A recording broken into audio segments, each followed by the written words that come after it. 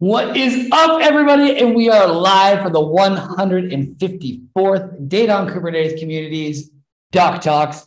As usual, my name is Bart Farrell, the host with the most, and I'm very excited to be with you today in our brand new DOK cave.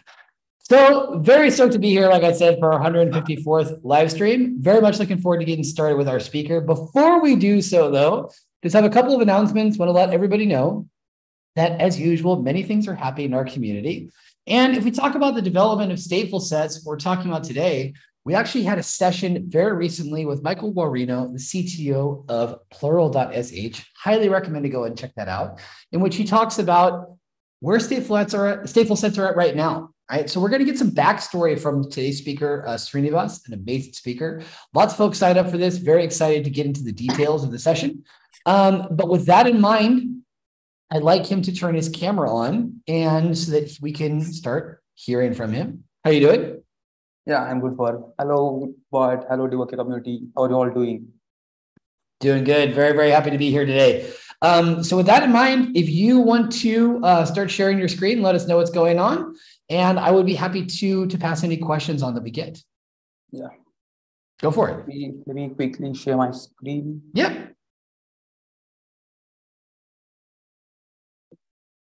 I hope my screen is visible now. Yep, looks great. Yeah. Thank you, Bart, and thank you, DOK community, for having me over here. And today we are going to talk about stateful sets. What are those? Why we need those? We already have deployments, but why we need stateful sets and how we are going to deploy that by using a quick demo. These are the agenda for today. Like, firstly, we discuss about what basics first, states and stateless applications are. Then we'll move on to what deployments and what are the issues that caused by deployments. And then later on, what are statefuls and how statefuls actually fixes the issues that can arise from deployments. And then later we will go for a quick demo. Sorry. Firstly, let me clarify the term state. What the term state actually means. The term state actually means something which is having the session storage or something like which actually impacts the present transaction of an application. So as the name itself says, stateful and stateless, it is self-explanatory. Stateful set applications are basically the applications which keep tracks of sessions or transactions that happen. And the present action will be based on the previous session history and all. Stateless is just like another story from Nemo. It doesn't keep any memory of the previous session. Before getting into what are the problems that we get from deployments and for any example of stateful and stateless applications, I want to take note of two important things. Even though stateless application doesn't store any kind of state, it still has some state of some storage data in the client-side applications. The primary difference between stateful and stateless applications comes where the session data is stored. In stateful applications, the session storage is mostly stored in the server-side servers and server-side databases. In stateless applications, it is mostly client-side.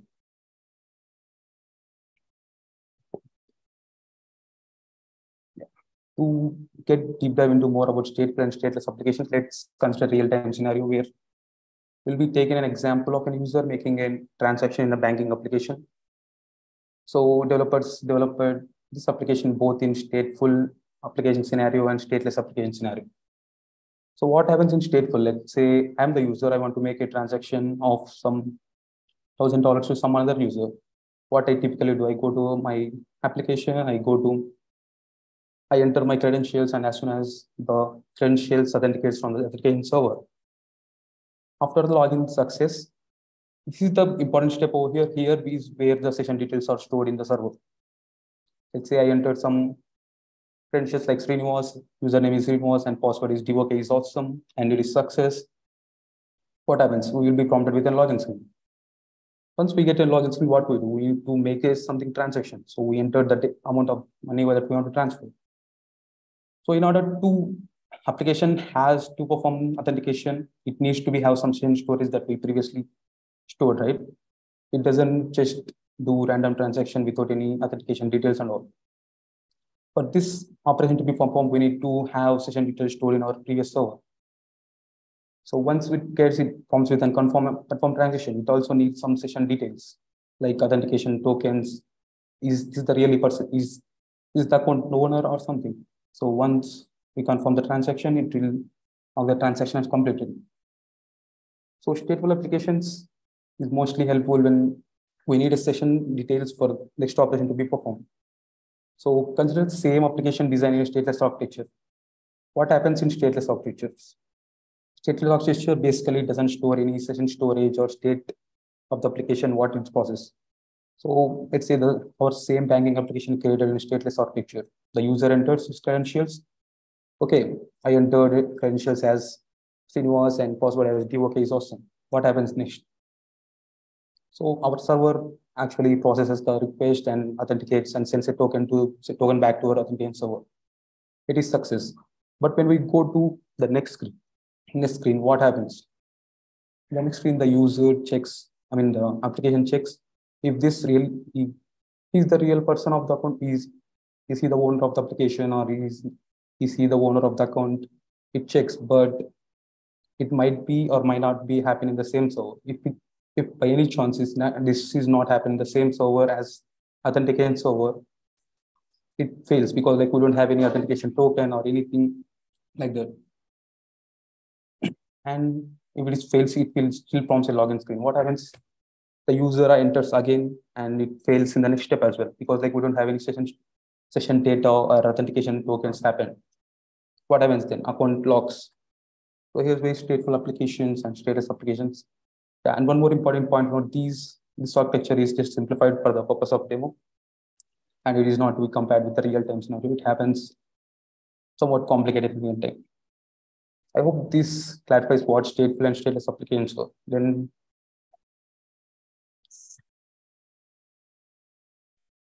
okay, we have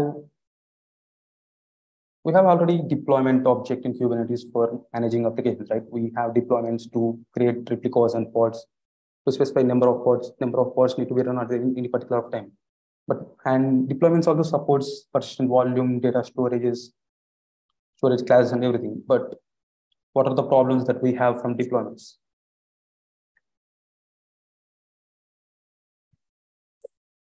Sorry. So whenever you create an application or whenever deploy application using deployments, it will create pods and replica sets. You know the basics. What the problems? These four are the real problems that arise from deployments.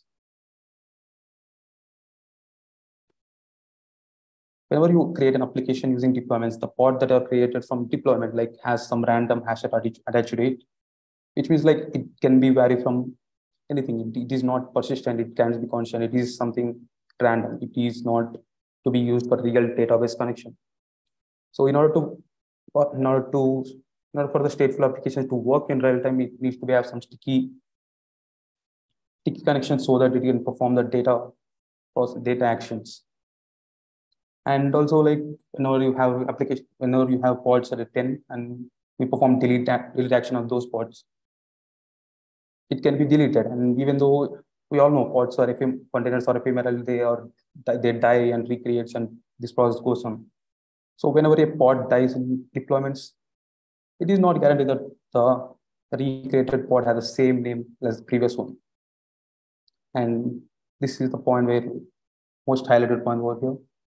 This is each pod. Every pod in the deployment shares the same peep. So by any chance, if any failure in the database happens, like it will impact the downtime in our application. And ungraceful termination is another big drawback of deployments, which is basically when it's called scale down application from 10 to 2, from 10 pods to 2 pods, it will basically delete all the remaining 8 pods at a random manner and without any graceful termination. So in order to overcome all these drawbacks that we have from deployments, we have something called stateful sets, which I think is a very good option for running stateful applications in Kubernetes. What are stateful sets? Stateful sets is basically the workload API object that is used to manage stateful applications. So the biggest difference comes here, like whenever you create an application, whenever you deploy pods using stateful sets, it will guarantee that ordering and uniqueness of these pods. It will create the pod names which is persistent and it has sticky identity to it. The DNS name of the pods created by stateful sets is persistent throughout the entire application lifecycle.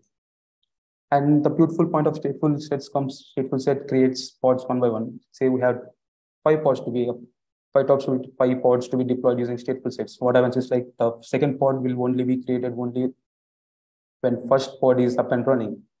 The same happens when you delete the pod. So we have five pods in our stateful set. We want to delete, we want to scale down the application from five pods to three pods. What happens is like stateful sets ensures that the last pod, like something fifth pod deleted first and fourth pod deleted next and third pod deleted next. And it will basically helps us to have graceful termination of the pods and all. And every pod that is created in stateful sets has a separate PV. Like it will say we have 10 pods created using stateful sets, it all has the same persistent volume throughout the entire cycle. Even let's say you created in five pods and it has five PVCs attached to it, it will, let's say we deleted the scale down the pods from 5 to 3. It won't delete the persistent volume attached to it. By any chance, if in the future you want to scale from application from 3 to 5, it will ensure that connection remains the same. It has the same data all throughout the entire life cycle. Let's have a quick demo. In this demo, we'll see about how to deploy stateful set, how the problems that arise from state deployments.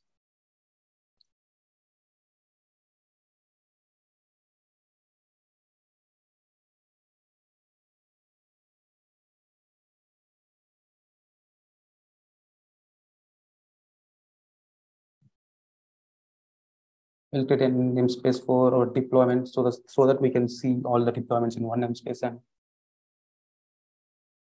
switch to context.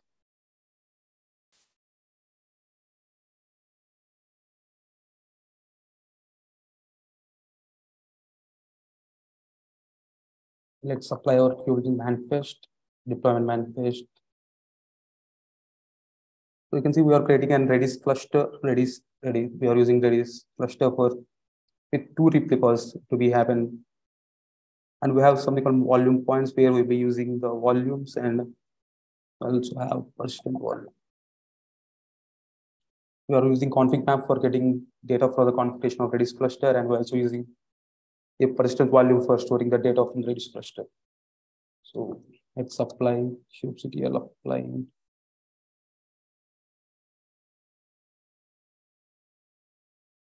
As we are using our config maps as a configuration data, configuration volumes in our application, like we need to create a config map as well. Oops.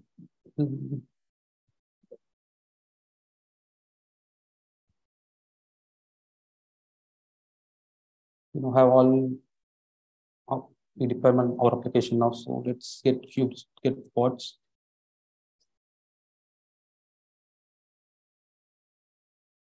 So as you can see, we created two replicas of the Redis cluster. Redis image, it created as you can observe, the name of the pod is something random over here, like it is followed by Redis, the deployment name, and is followed by a random hash character, which is not that much effective to use in the real-time stateful application. So that because stateful application needs something reliable connection for service discovery and data to be stored.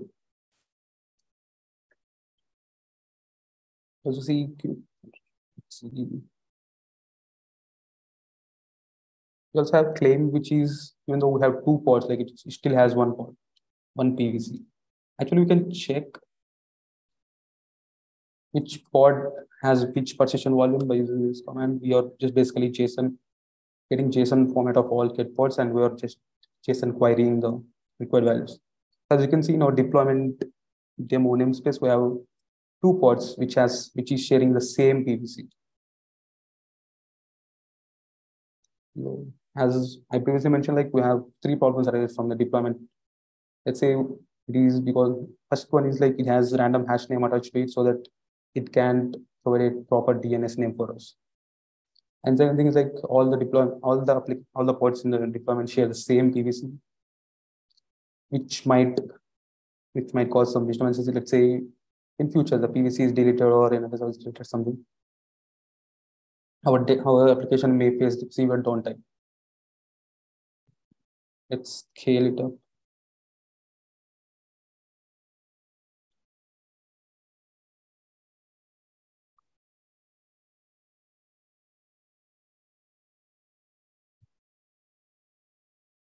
scale to 5.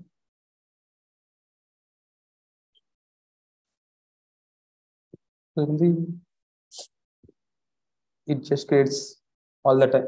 All the pods are at a single time. It doesn't provide any graceful termination or graceful scaling up. And though if we want to create, we want to delete the pods, it will just delete all the pods at a single time. Although terminating in the at the same time, which might cause severe downtime in your applications. Considering all these things, considering all these three issues that we have with deployments, we will move forward. We'll go with stateful sets.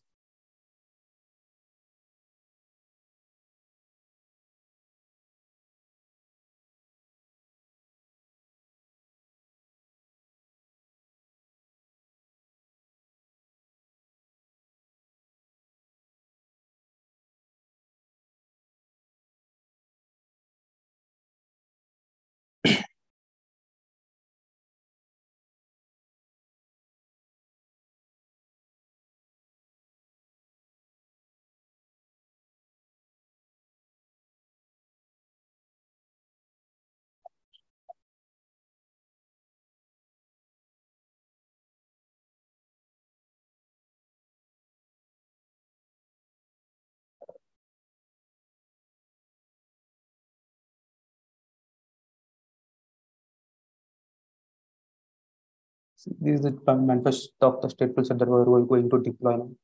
We're creating a Redis cluster which is same as the we created in our deployment manifest. We're currently using like 2 replicas.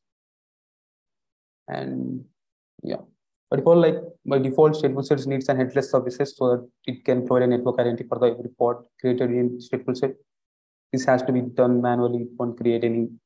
It by default it doesn't create any network identity for the pods. So we need to create an headless service for that. And volume claim templates are just similar to PVC that we have in deployments. But here the volume claim template creates each PVC, separate PVC for every pod associated with it. Let's apply.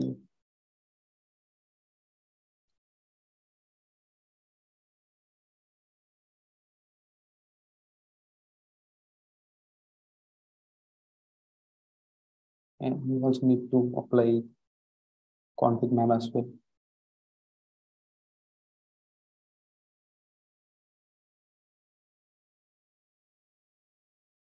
See, the names of the pods that were created using stateful sets has some thing that can we rely on. It has some positionary, even though the second pod only be created after the first pod is up and running.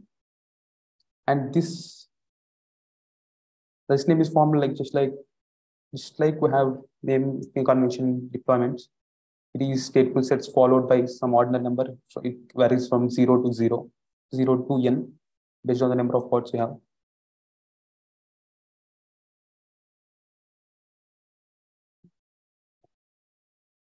Let's scale our application.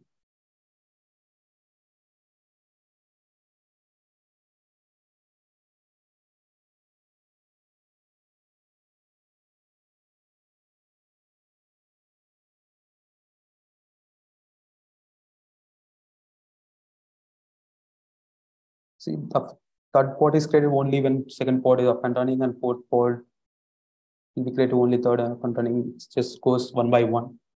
And in similar fashion, we see what. And we also discuss the each pod has separate PVC in stateful sets. In stateful set demo namespace, we have six pods which has 6 separate PVCs associated with it. And let's scale down our application. As per theory, it should still have the PVCs associated with it. Scale.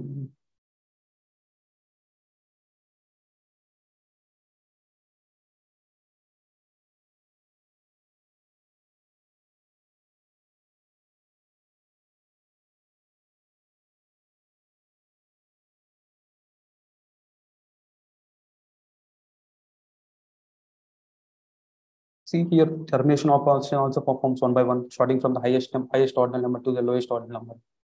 So it means like when the fourth pod only be deleted when fifth pod is already deleted. If there is any fifth pod, first it starts from the highest ordinal number and it just goes on to lowest ordinal number. And let's check the PVCs associated with it.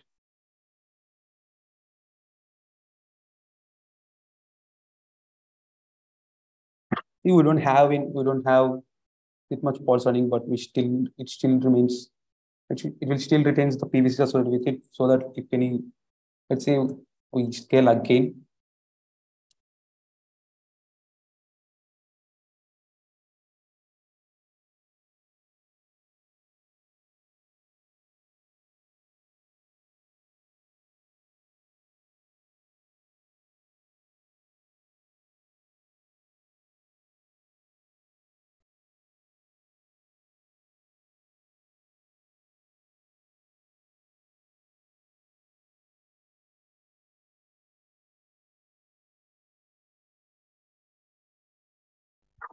But stateful applications by default, the databases that we use in stateful application by default needs clustering has to be enabled, which is not by default done by Kubernetes. We need application developers need to be aware of what clustering in databases, and we need basically the clustering means the replication of data in all the PVCs that we have.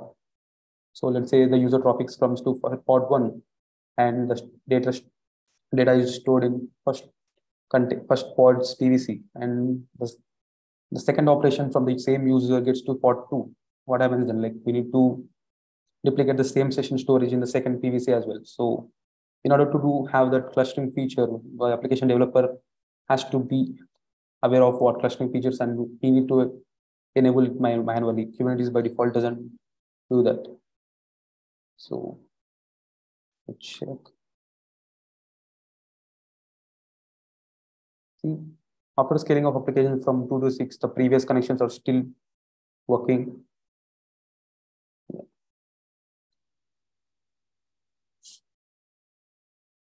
Yeah.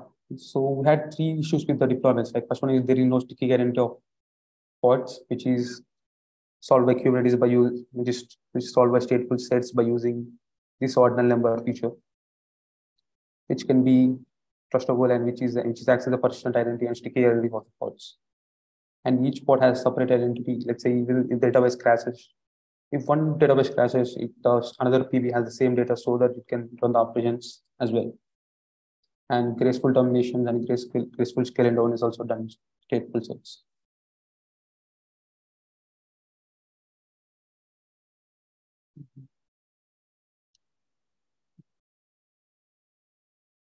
Yeah, that's pretty much about what stateful sets are and how you can configure them and how you can upon running a stateful application using Kubernetes.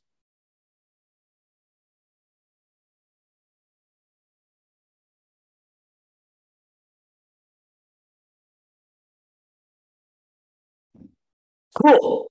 I think we can all agree that that was extremely impressive.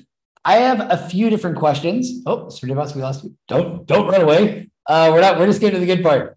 Seriously. Well, before we get to questions, that was absolutely amazing. Very, very well explained from beginning to end and very beginner friendly, which we really appreciate that because let's face it, some of these concepts, when we start talking about PVCs, when we start talking about, the difference between stateful and stateless apps, stateful and stateless architecture, these things can get very, very tricky for people quite quickly, which oftentimes will make them say, you know what, this just isn't for me. My question for you is, how did you learn everything that you just explained to us? Yeah, mostly I learned from Kubernetes docs, and Rancher documentation has very good resource about what stateful sets are and how to up and running a Redis cluster using stateful sets. Okay. Mostly from Kubernetes docs. All right, so just going directly to the docs. Everybody, I guess, learns it in different ways. And then obviously you put it into practice with that wonderful demo that you just shared with us. Just to get to know a little bit more about you is that this curiosity in general regarding Kubernetes, cloud native infrastructure, can you tell us a little bit more about your background as a person, as a developer, as a cloud engineer? How did you get started on this? How old are you, by the way? I'm 23. I'm 23. Believe it or not, folks, once upon a time, I was 23, but that was almost 15 years ago. But yeah, it's a great time to be like, I'm just saying, It's very, very impressive, the amount of knowledge that you've acquired. One thing is to learn it, but how you're able to explain it. So could you just tell us more about yourself, about how you got started in this whole area? Yeah, I'm a DevOps associate at profession. I work at TCS as a DevOps associate. Yeah, where I mostly deal with creating pipelines and releasing pipelines and all. And my role responsibility also requires me to work with container services and AKS, as in Kubernetes services. Yeah, that's where I learned that I heard the term about Kubernetes, and I went down straight to Google and I did what Kubernetes is. And I found very good tutorials and video tutorials from many of the community folks. Very good. Yeah, that's where I got my interest about Kubernetes and cloud native in general. Cool. Yeah. With that in mind, but I just sorry to interrupt, but we have a question here from on YouTube from a very experienced, I will add, engineer who we have a pre-recorded session that'll be coming out this week. He works at NetApp and his name is Eve, and he is a fantastic person. So Eve's question is, by default, if you delete the STS, the PVC remains, right? Yeah. Okay. Yeah, by default it will remain. Okay, good.